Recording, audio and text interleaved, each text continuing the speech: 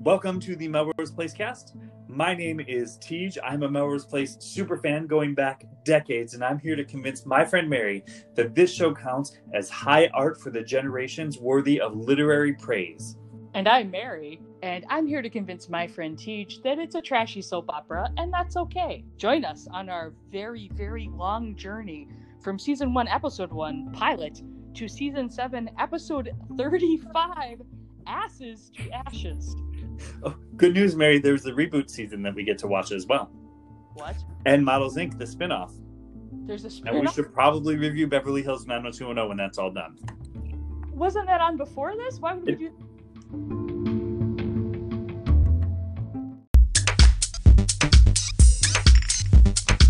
Oh, it was. Oh, yeah. Mary, did you watch the episode?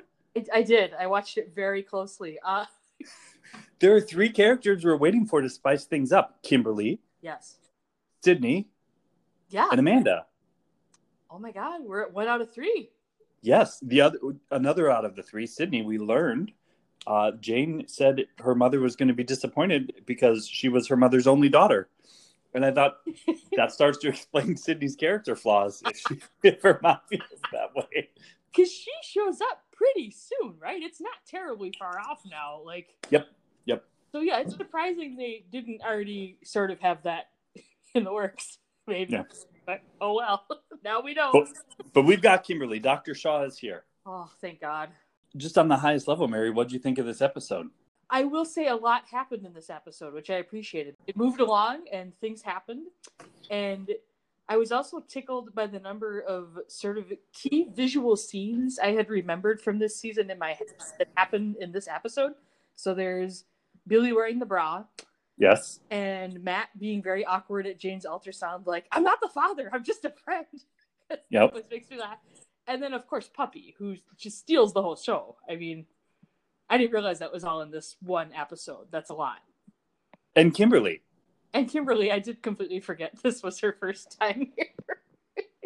I knew she was there, but I forgot it was the first one. They packed a lot in this week. Well, I thought this was a clear example of high art. I have 3 specific reasons. Oh, good. Can I tell you one? Yes, please. This episode brought out more rage in me than the Stalker episode. Oh, wow. But I'm holding on to it. But here was a piece that I thought was high art. It represented what people of this particular age group might have thought or done in the early 90s. The storyline with Jane and Michael is that Jane goes in to have an ultrasound and she finds out that the baby has died. It did make me think, Mary, for several weeks you and I have been criticizing the lack of a baby bump growing, and I now regret that. In hindsight, yes. In hindsight. Yeah. Although I don't know that I give the show that much credit that was actually something we were supposed to pick up on. But I thought that specifically what I thought was a realistic portrayal of how people would react, how people back then of this age group would have reacted. So we're thinking early to mid-20s. Jane referred to this as the first really terrible thing that's happened to her, because in this version of reality, her little sister does not exist, right? Her little sister is terrible. Oh, but can't wait. So Jane's friends, to make her feel better, Sandy and Rhonda, see, I'm holding in the rage. I'm holding it in. Sandy and Rhonda just on their own decide to get them a puppy. They don't ask. They don't see, would you like a puppy? They apparently don't care that the apartment complex does not allow dogs. And that one of Michael's jobs is the apartment complex manager. They just get them this puppy and force it on them. Now, Mary, I'm a lot like Joe Biden, as you know. Mm-hmm. People always... Yeah, in that, just like Joe Biden, Mary, you know me, right? Mm-hmm. You know my character. You know my values. You've seen me deal with adversity. So you can attest that I am not the type of person to hold a grudge. No. No. However, 11 years ago... Oh, boy. 2 of my friends thought it was a great idea to just ignore the fact that I had said, no, I don't want a dog. Ignore the fact that I had a dog that I could not train well, and just decided to work with my partner at the time behind my back, lie to me repeatedly, and force a dog on me. And this episode reminded me of just how angry that made me. But I really thought Sanda and Rhonda doing that, one, that is a level of irresponsibility that makes sense for kind of early to mid-20s. I don't think it was Rhonda. I think it was Jake. Because at the scene when the dog shows up, they come outside and Sandy's holding the dog, but Jake's holding a giant sack of dog food behind her. Unless I just missed Rhonda. Okay, I am going to concede that point. You're actually right now that you say it. This does pull back. I had some words for Rhonda, but here is why I think this qualifies as high art. All right. It was a level of irresponsibility for that age group that was appropriate. It was a sense of, you lost a baby, you'll take this dog instead. That made sense to me as well. And just like my friends that did that to me, Sandy gets written out. Yeah, it's all the same. Although I still do send them birthday cards. Well, that's nice. That's very Joe Biden-esque of you. Yeah, because I'm much like Joe Biden. Mm-hmm. I hear that all the time. Is it because I'm texting you every day saying, don't forget, I'm a lot like Joe Biden? That and like yelling at me to go vote. You know, Mary, this episode won't air until early January. Really? So at this point, between now, for our listeners, it's October 24th as we're recording this. I'm up in the Upper Peninsula, up near Mary, where there is 6 inches of snow on the ground. That is not an exaggeration. By the time between this recording and its airing, we're going to find out who won the election. I mean, probably. Well, probably. What really happened to Chris Christie? Did the Electoral College go as intended? Is there a military coup in the works? All of these things are going to be revealed, but right now we're just talking about Joe Biden doesn't hold grudges. Much like me. God, I just hope that whenever society crumbles, they'll have access to Melrose Place. That dog showing up, I remembered Puppy's existence. I had forgotten how they got rid of Puppy, which was they gave it to the woman that found Puppy. I had forgotten about how Puppy came in and how Puppy left. But when I realized, like, oh, they just thought they could just walk on in and say, oh, you're going through a hard time. We're just going to burden you with all this huge responsibility that you did not ask for, that you did not want. One of you is so tired you never have time to fix the pipes until 10 p.m. at night because you're working as a doctor. You can't even make it to your wife's ultrasound because you're so busy. So we're going to give you a dog? No, Christy. Unacceptable. I mean, Sandy. I agree that I would also not give anyone a dog. I don't think you should give anyone anything that's alive. Generally, maybe a house plant, but even then, I feel like you should ask first because they might not want that. Maybe they have allergies or other animals in their house that dig into plants, like at my house. Mm-hmm. Stick to things that are inanimate when you give gifts. Give them a gift certificate. Like send them to Shooters for a night. Well, and more specifically, if you have said, hey, would you like this gift? And the answer was no. Don't do it anyway. I feel like this is a very pointed issue, and I empathize. I will let it go. And much like moved on. I applaud you for being so much like Joe Biden and not holding a grudge. Well, let's just see if you still say that after my sponsor. Oh boy. All right. Did you find evidence of this being a trashy soap opera this week? Oh, I always do, and I'd like to talk about Billy and the Bra.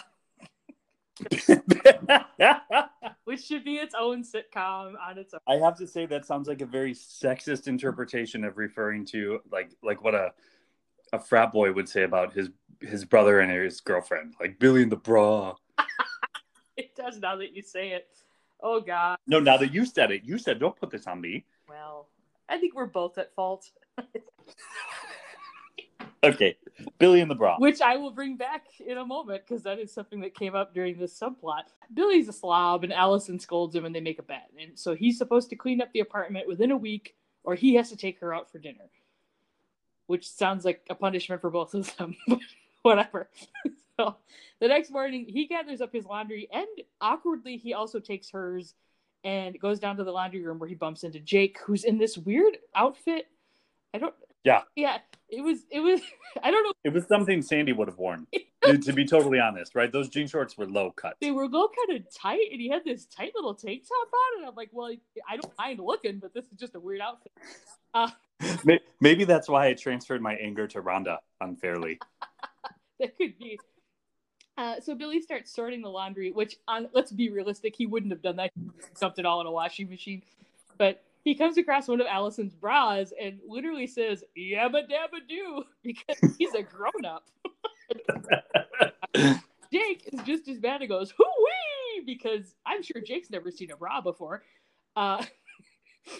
Jake holds it up to his head like Johnny Carson doing Karnak, and he goes, "I'm getting a vision. I see it's a 34D," and Billy doesn't get it, and Jake has to explain to him that the size is printed on the tag.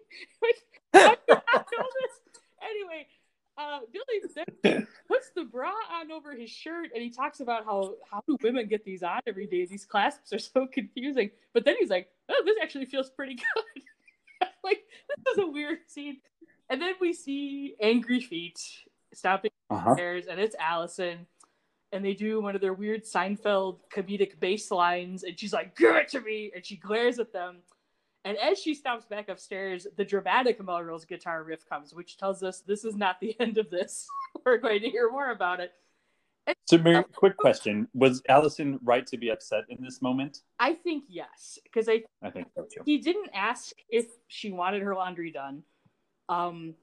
And maybe that's an arrangement they've had, but I didn't get the feeling that it was something that had been going on just based on her talking about what a slob he is. Well, not just that. From what I know from my research watching Hedwig and the Angry Inch, a significant storyline in that movie adaptation of the musical is you do not wash bras in a washing machine. They warp. Is that correct? It can be correct, yes. I think it did. So Billy was out of his depth. Oh, yeah, as usual. So sure enough, Billy gets home and Allison has had Jake install a lock on her bedroom door. And Billy...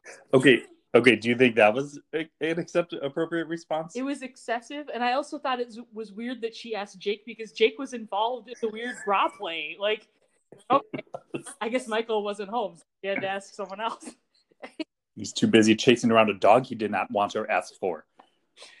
Billy decides to try to smooth things over, as only Billy can, by saying, "Well, if you'd just come in there 5 seconds earlier, we were singing your bra's praises. I mean, talking real admiration and respect." This is the correct choice. And Allison responds she's living with an absolute pervert. And he says he's living with an absolute prude. I'm like, whoa. After they learn about Jane and Michael losing the baby, Allison is up and can't sleep, and Billy finds her, and he talks about how, their fight seems so pointless now, and we were both acting like idiots, and it's like record scratch, and Allison's like, "No, you acted like an idiot." And this dumbass digs in his heels again, and he's like, "All I did was, and he looks and gestures at her chest, and Allison's like, "Whoa, Nellie, you were staring at my breasts." And Billy denies it. She's like, "This is why I was angry. First that thing with my bra, and now you're undressing me with your eyes." I'm like, which seemed a bit excessive. I understand she's upset, but I'm like, okay, all right, we'll dial it down just a little, Allison. He retaliates the next day by breaking into Allison's room with Jake to get his boombox and his tapes. And then they make a big show of sitting outside the door when she's getting work, drinking brewskis and listening to his terrible tapes. So she gets mad and goes in his room to dig around and finds a dirty magazine called Playpen and goes, "Oh, is this your research material for your writing?" And he responds, "I've submitted them some articles. I have to keep up on what they're doing," which was a funny answer. And she says, "Well, that's what you like about centerfolds is they don't talk back." And that's also a good line. But now the show is getting near the end, so we know it's going to have to get resolved. So they bump into each other by the fridge and they bicker. And Billy won't look at her. He lets his eyes wander into the forbidden zone. Meanwhile, his finger is pointing like Karen from Will and Grace, just like, the forbidden zone, like making Z's over her chest. It was pretty funny. I don't know if it was appropriate, but it was funny. And then she finally opens up and says she's so sensitive about this because when she was a kid, her mom got sick and they didn't talk about it, and it was breast cancer. And her mom had a double mastectomy, and her dad treated her weird, and so they all have weird body issues, and she hates girly mags because they make a woman attach her self-esteem to her breasts. And she needs to get better at talking about her feelings, and also notes that she envies Billy's ability to just ramble on endlessly about anything. And then all is forgiven because the happy guitar music starts. So it's all fixed and it's all better. And we've resolved all of mankind's sexist problems, I think. But there was tucked in here, I thought, a kind of a high art example that I'll stick with, which was specifically, they did this thing. It was clear that Allison was wrestling with something, right? That she was reacting in a way that was part of her backstory that she didn't explain. And what she pointed out, not just that her mother had breast cancer, but that it took her years to feel good about herself and that her father made it worse. And I thought they were addressing body image issues in a fairly serious way for the show. And I think at the time we were largely dealing with storylines about anorexia and bulimia, both of which are also good and important to discuss. But I thought this was a different take on it.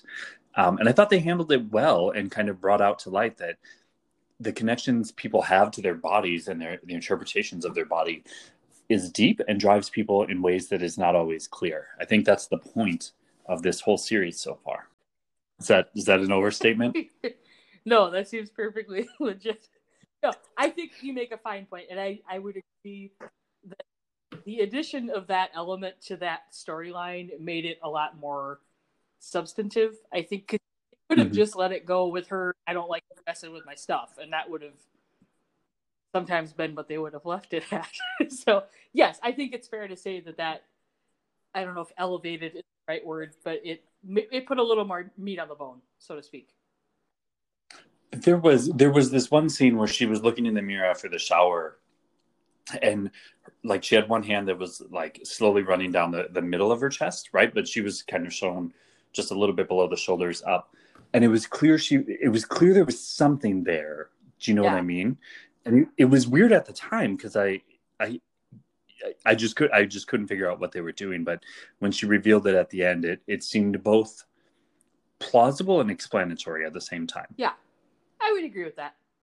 At the same time, even without the her mother having breast cancer backstory and the double mastectomy, Billy was just playing in the wrong period. Oh yeah. No, and he was so dumb about it. Like, can I say, since I think we're going to move on from them in the second half, one other thing that just a clear example of sexism in the show that I don't even think they were aware of. Yeah. In this storyline. So Billy and Allison make a bet because Allison is sick of cleaning up after Billy. So the agreement is not that Billy does more than his fair share, only that he do just the bare minimum, just the 50% that he's already agreed to. And if he just does what he's already agreed to, he'll get taken out to dinner. Yeah. And I thought, no, if he just meets his bare minimum obligations, you don't reward him with what is clearly a date. They're going on a date is where they were headed, right? Yeah. No, I agree that, it's clean up your shit, Billy. Pick up your stuff. Stop it. Well, between the audacity of the free dog and the storyline with the women's memories, did I persuade you yet that this is high art, or do we need more time? I think we need a little more time.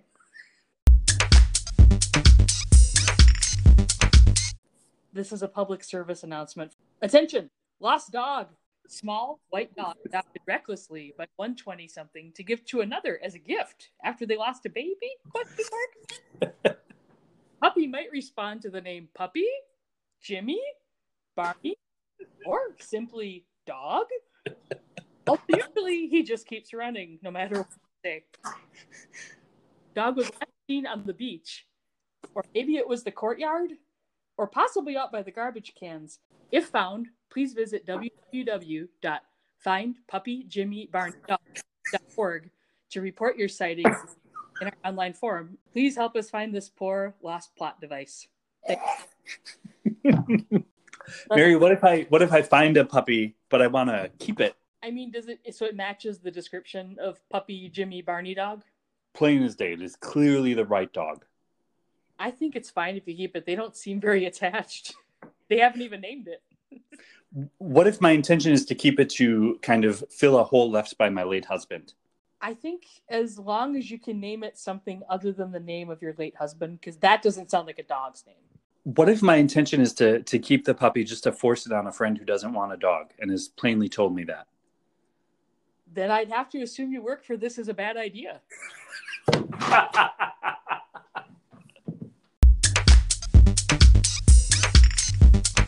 Michael and Kimberly, because I forgot this was her first episode.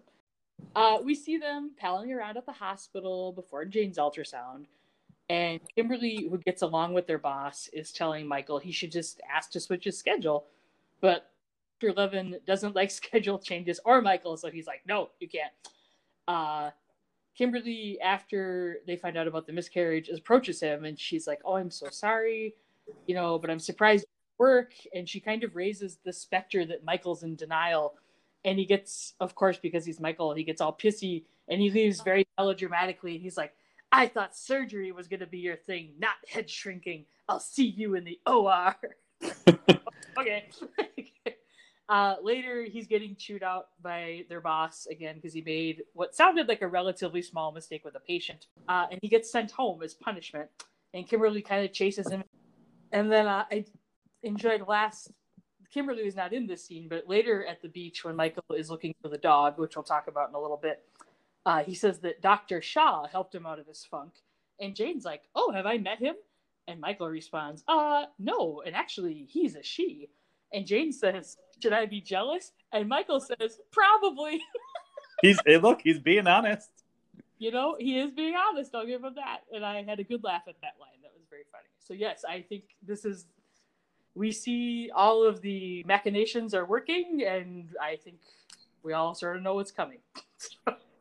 When Kimberly was getting soda from the soda machine, they were cans of soda, not bottles. Yes. I swear the label said 65 cents, which would be a highway robbery in 1992 prices. Did you notice that? I didn't notice that. You need to watch the show with your dad. He would have picked that up. He still talks about there's one soda machine in a neighboring community that's only 50 cents. And every time I go to that town, he asks, did I check that machine? And is it still 50 cents? I think it just had to be 35 cents. And I just saw it wrong. And it seems like they would cut him a deal in the doctor's lounge. Like it probably would, I don't know, because they're kind of stuck at work for, 24-hour shifts. Like maybe they would try to make the prices pleasant. I don't know. Do you think Michael is aware that Kimberly just outright wants to have an affair with him? I don't know if he is yet, but he will be. He'll be leading that charge. I think the last few episodes, Mary, have really been highlighting Michael's sexist side that they didn't show for the first few episodes. They really wanted us to think of him as just this nice guy working hard. Yeah. And we're seeing that he is sexist beyond belief. Discriminatory, that he's rude, angry, and I think we're starting to get a little bit of glimpse to the dark side of Michael Mancini. I would agree. Yeah, it's escalating. It's slow, but it's growing, and I look forward to it because it's much more entertaining once he's evil. Do you have anything else to say on this trashy point? No. Okay. I have a high art point, Mary. Oh, good. And it's one that I can see through my specific lens in the world. Because just like I'm a lot like Joe Biden, mm-hmm. I'm also a lot like United States Senator from Wisconsin, Tammy Baldwin, in that I am gay, as is gay Matt. And there were two moments in this episode. One of them has to do with Michael Mancini revealing his sexist side that I could just really relate to because I felt like I'd been there in in Matt's shoes in both cases. So one, Michael can't make it to the ultrasound. So neighborhood gay is just going to be the stand-in guy, right? And I've definitely been that person, but Matt's going to take Jane to the ultrasound instead. But then Michael, this asshole, just rubs it into Matt that he can't make babies because he's like, oh, Matt, you just wait till you see it. It's incredible. It's just the most amazing thing to see a life that being made. And it's like, you know what? Fuck you. We can adopt kids. I mean, back then we couldn't adopt kids, but now we can adopt kids. You can take your goddamn attitude and shove it. So I've been where Matt has been, being the, yes, you're gay, but you're still technically a guy, so we're going to let you go. Yeah. And just the rubbing it in. The other moment, at the very end, Matt is walking with Jane, talking about her problems, because he's the standing gay. And they have Puppy with them, apparently. And then they realize Puppy is missing. Now, they're on a beach. They're walking by where the water is, so there would have been paw prints, but nonetheless, they go around looking for Puppy. Jane is yelling Puppy. Matt is just yelling dog. And they don't know which way this dog ran, but to go look for Puppy, they both run in the same direction, which was stupid. But that's not my high art point. So they come back, all of Melrose Place is at the beach looking for this dog. At least a day later, maybe days later, putting up flyers. And Rhonda, sweet Rhonda, who I blamed for being the villainous type of person who would hoist an unwanted dog on someone. I don't hold grudges, but is with Matt, and they're talking about how hard this must be for Jane. And Rhonda said some version of, what did Jane ever do to do this, to deserve this? And Matt said, nothing. That's not how it works. And Rhonda said, I know, but you just want to blame somebody or something. Mm-hmm. And out of nowhere, Matt was like, yeah, it's just like my friends with HIV and AIDS. And I was like, no, it's not at all like that. Not at all like that, Matt. Again, I saw that the connection between Matt and Rhonda to be able to have a frank conversation about social injustice showed itself. And I, again, could relate to Matt. I appreciate any time Matt gets to have one of his speeches, because, and I don't mean to minimize his character, but that's a big part of why he's on the show, is to represent, which is not fair, because it shouldn't just be up to one character to have to carry all those things, but it's the same thing that happens to Rhonda. Do you have a final trashy point, Mary? I do, and I want to talk about Puppy. Not that we haven't already talked about Puppy, but I just love the Puppy storyline because it's so stupid, and this is one of the things I heard most enjoyably about when I watched season 1 for the first time a few years ago. I was enjoying the parts that I forgot. Like, I forgot that it was Sandy and Jake that brought the dog. I knew the dog got them. So did I, and I just watched it. I really like that when they tie the leash to the door and then make them follow. It's just weird and awkward. And I love that Jake is hefting like a 40-pound bag of dog food over his shoulder like a caveman. It's just so weird. And I know I already said this, but if someone's having a hard time, don't get them something that's alive that might live for up to 20 years and needs to... Do not do it. Do not do it. Get him a gift certificate, like the spa or Shooters, whatever. And for Jake's lunk of a brain to say, what, I've already got the dog food, as though problems are solved. This is going to last 20 years. It's totally fine. Unlike your relationship, Jane and Michael. Oh, zing. I enjoyed the scene the next morning after the dog had gotten into the garbage, because that seemed very realistic from what I know about dogs. Like that Michael yelled at the dog to discipline it, and then it peed on his back. Yeah, that's what happens when someone brings you an unwanted dog. I like that right after that, Jane tries to take it for a walk, but like she doesn't know how to operate a dog. And the dog won't listen. And so Sandy comes to try to help, and Sandy, she's like, it's all in the tone of your voice. You just got to know who's boss, just like with guys. And I'm like, Sandy, given your track record, I don't know that this is going to hold a lot of water. So then, dude, I can't believe how much of this I forgot. So they're trying to get the dog to sit, and for some reason, Sandy just unhooks its leash. I don't know. And the dog goes tearing off out past the mailboxes out to the street, and they're chasing it. And the scene, like you talked about, where they're at the beach, her and Matt, and the dog is not leashed, and they're throwing a stick. So you're just asking it to run. I don't know a lot about dogs, but they're going to run. And like 5 minutes go by where they're talking. They never once looked down at the dog. And then they're shocked that the dog ran away. And the fact that she's just yelling puppy and he's yelling dog. I laughed and laughed. It makes me laugh so hard. Speaking of shoehorned, I enjoy that they... Clearly, this is all a metaphor for the baby, and Jane tells him that the dog got lost, and he gets all mad. He's like, you allowed this animal into our apartment, and then you lose it. And I'm like, oh, this is getting weird. I don't... Oh, I can relate to Michael there. I really also enjoyed that. So they go to the beach to look for the dog, and we see Matt and Rhonda hanging up the lost dog posters, and reward is in quotation marks. And so, there a reward? I don't know. I also like that there's a picture of the dog on the side. And like, you only had this dog for 12 hours. You had time to take a picture, and then you thought to go get it developed and get it onto your lost dog poster at Kinko's. I don't know, maybe. My favorite part is when they find the dog, and it's at the funky old lady's house. And she's named him, which they never got around to doing. She named him Barney because she couldn't think of anything else. She says, my late husband's name was Daryl, but I never heard of a dog named Daryl. I'm like, this is a... I've never heard of a Daryl that age. 1992 had to be at least 60, if he was roughly the same age as her. So someone born during the Great Depression named Daryl? I don't think so. I don't think so. And I really love... Okay, so they clearly leave the dog there, which is good for the dog. The dog's going to have... I mean, this lady probably rich. She lives on the beach in California. I assume that property is expensive. So she's going to be able to buy lots of dog food. She says something like, come back and visit anytime. And they say, sure we will. And I'm like, no, you won't. We're never going to see this dog again. And so I'm happy. I'm happy for Puppy because Puppy found a much better place to live. I'm happy for the lady because she seemed like fun. And I'm sure she'll enjoy having Barney, who was Puppy, there. And I'm glad that Michael got that dog out of his place because he really didn't want it. You know who else needs to get a dog out of their place? Oh, boy. Jane. I'm calling Michael a dog. Okay. I go for subtlety, Mary. So subtle.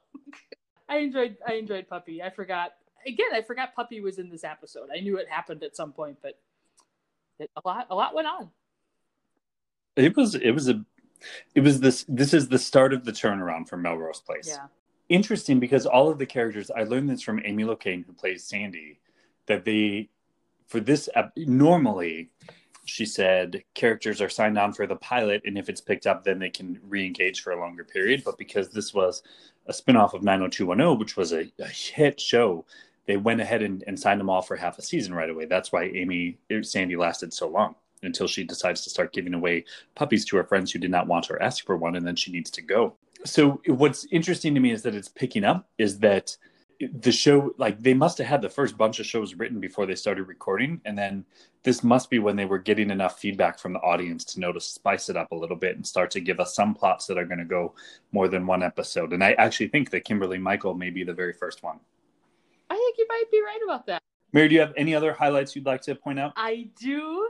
I have several about Matt and a few others. I really liked during the opening scene when they're watching those really boring baby movies I thought was odd. I like that all the straights are kind of cooing like, oh, it's a baby. And Matt says, just out of curiosity, how many more reels are there of this? Been there, sister. Oh, man, I could feel that. At the end of that scene, and I watched this like 5 times to make sure, they're all leaving the apartment one by one, and as Matt is leaving, Michael clearly says, "See ya, Mark." And I watched it, and I listened, and the closed caption agreed with me that he said Mark. So that made me laugh. I liked that when Matt was dropping off Jane for her ultrasound appointment, he starts rambling about when he got his tonsils out when he's a kid. And I wrote all this down. He said, 4 years old, I get off this gurney and I run down the hall with both hands around my throat going, no, you can't have them. I want them. And that was funny. I liked him in the ultrasound room when he kept saying, like, emphasizing, nope, not the dad. Nope, just a friend. Really just a neighbor. I'm super gay here. Super gay. I loved Allison and Billy's shower curtain, which was pink and covered with drawings of cats. I don't think I've ever seen that before. The outfit, I'm almost done. The outfit Billy was wearing when he knocked on the bathroom door to tell Allison he was going to Shooters was completely insane. He's wearing a pair of maroon gym shorts with a sort of matching baseball cap, and then he's got this ridiculous jacket on that's like Zubaz with all the stripes, but not really, because there's like drawings of hearts and stars and stuff too. It's just insane. I don't understand where it came from or why he's wearing it. Just quickly, if I can jump in, I had that noted too. I wrote down, this is what my note says. Billy says he was always the class clown, and he is dressed to prove it. It's, oh God, yeah, it's a You can't miss it. I'll say that. And then the last thing I wrote, which you already brought up, is how when Jane got off the phone with her mother, she's talking about how disappointed her mom will be about the baby because, she's her only daughter. Oh, things are going to change very soon. How about you? Anything? I did. I noticed they are dressing Matt better. Yeah. And I noticed, and I have to say, I was not the one to realize this, but one of our friends that recorded one of the other Melrose Place podcasts, a couple episodes pointed out that Allison is dressing better. His direct quote was, "She's getting hotter." And I'm putting this together with the storylines heating up, Marsha Cross coming in, that it was, the first few episodes aired and the writers are starting to respond to the audience demand for something steamier and more scintillating. Scintillating. Yeah. I also, I don't want to dwell on it, but I had a couple notes because right after Billy said that he was always the class clown, suddenly then I wrote, GDMF surprise puppy from Sandy and Jake. Dog ate the trash. See? Double underline, question mark, exclamation point. Why would you do that? You don't just bring a dog. I also noticed that Jane wore an awesome necklace. Oh, when was that? The necklace there were alternating stones, but every other one was turquoise. Oh, I didn't. I'll have to go back. Well, Mary, I think we're going to need another week before we can settle this heated dispute. So we'll just keep trying. Much like Dr. Shaw trying to get with Michael Mancini. And also, just like Joe Biden, we're not holding a grudge. This week's episode of the Melrose Place Cast is brought to you by the newest business on the corner of Mulholland Drive and Vine. It's Dr. Shaw's Marriage Counseling. Should I be jealous? Probably. Dr. Shaw's Marriage Counseling on the corner of Mulholland and Vine. If you remember, it's now right across the street from Jane Mancini Baby Seminar and Kitty Corner from Divorce City. So we've got 3 businesses all coming together as your marriage is starting to take root and die, for you to come and take care of things all at once. So no matter what level of disillusion your marriage is at, we have got you covered. Just come to Mulholland and Vine and you'll get to the right place. If things seem to be going too well right now, go to Jane Mancini's Baby Seminar, where you're going to find that your husband is a sexist, discriminatory jerk. If it's already at the end, just jump right over to Divorce City and get things underway. But if you're in the middle, Dr. Shaw's Marriage Counseling is for you. We have the highest level of discretion in town. And this isn't a city with the paparazzi. So we take it very seriously. You're going to come in through the front door. So it's a frosted glass. So once you're in, people won't know that you're in there. But don't worry. We have 2 exits out the back because you're definitely leaving separately. When you come to Dr. Shaw's Marriage Counseling, she's going to hit on your husband and she's going to win. If you're not ready for Dr. Shaw's Marriage Counseling, take that stop at Jane Mancini's Baby Seminar, and then you will be. And in exciting news, there's one more corner on Mulholland and Vine. Oh. And we've just broke ground on a new business. It's about a year away. Would you like to hear about it, Mary? Oh, I can't wait. Sydney's Brothel. These 4 organizations together, if you are a woman about 23 that wants your single life back, you are going to get it. Just bring your husband, set him loose, see which way he goes. Everything will be fine. 3 organizations, all here for the dissolution of your marriage. Soon to be 4. This is Dr. Shaw's Marriage Counseling. Should I be jealous? Probably.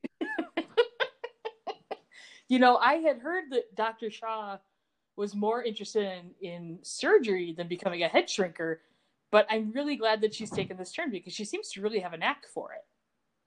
She does. She has a knack for so many things. So many things. So she plays mind games very well. She's also fantastic at seducing married men. Mm-hmm. She can, on her own, rig bombs and blow up an entire building. Allegedly. Allegedly. I think she admitted to it. Well, we don't know that yet. Oh. Hashtag spoiler alert. Spoiler alert. That's a good point. She's an expert on wigs as well. I'm just really, I mean, I love the idea of how convenient this is for so many couples that you Yes. can just pull up, find one parking space, be within walking distance of so many really innovative and helpful to deal with your marriage. To dissolve your marriage. Listen, Mary, in LA, there are so many young 20-something couples whose marriage is just fueled on unspoken resentment and chili dogs. Oh, so many. I mean, who doesn't love a good chili dog with their spouse? Exactly. So if it takes chili dogs to get you in the mood, you're gonna want to come to Mulholland and Vine. That's what you're gonna want to do. And whether you start at Jane Mancini's baby seminar, Dr. Shaw's marriage counseling, either way, you're ending up at Divorce City. And or Sydney's brothel, which is gonna be great. Listen, there's 2 exits outside the back of Dr. Shaw's marriage counseling for a reason. One of you is going to Sydney's brothel once we get it up and running. First, we have to acknowledge that Jane does have a sister. Not to take anything away from, Ms. Shaw's establishment or the others there. If I were Dr. Shaw. I'm so sorry, Dr. Shaw. If I were an enterprising soul, you know what I would be doing right now? I'd be looking for some open rental space right there. Get yourself a chili dog stand set up. Like, then you're getting them in at every angle. Well, Mary, of course, Sydney's brothel is going to have a fully functioning chili dog stand on the inside. That's to get people ready. That's a solid business model. People love chili dogs. It's important to note that there will be gluten-free buns available, as well as vegan chili dogs. Oh, now it sounds less good, but and regular artery clogging American chili dogs. Yeah. The type that you can put candles in and take through an emergency room. So versatile. Who knew the chili dog could do so much? So come on down to Mulholland and Vine. Dr. Shaw's marriage counseling. Should I be jealous? Probably.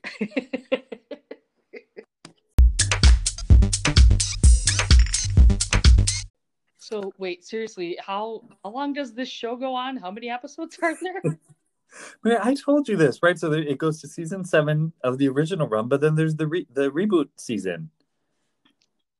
So there's how many reboot seasons? Just the one so far. So far. Okay.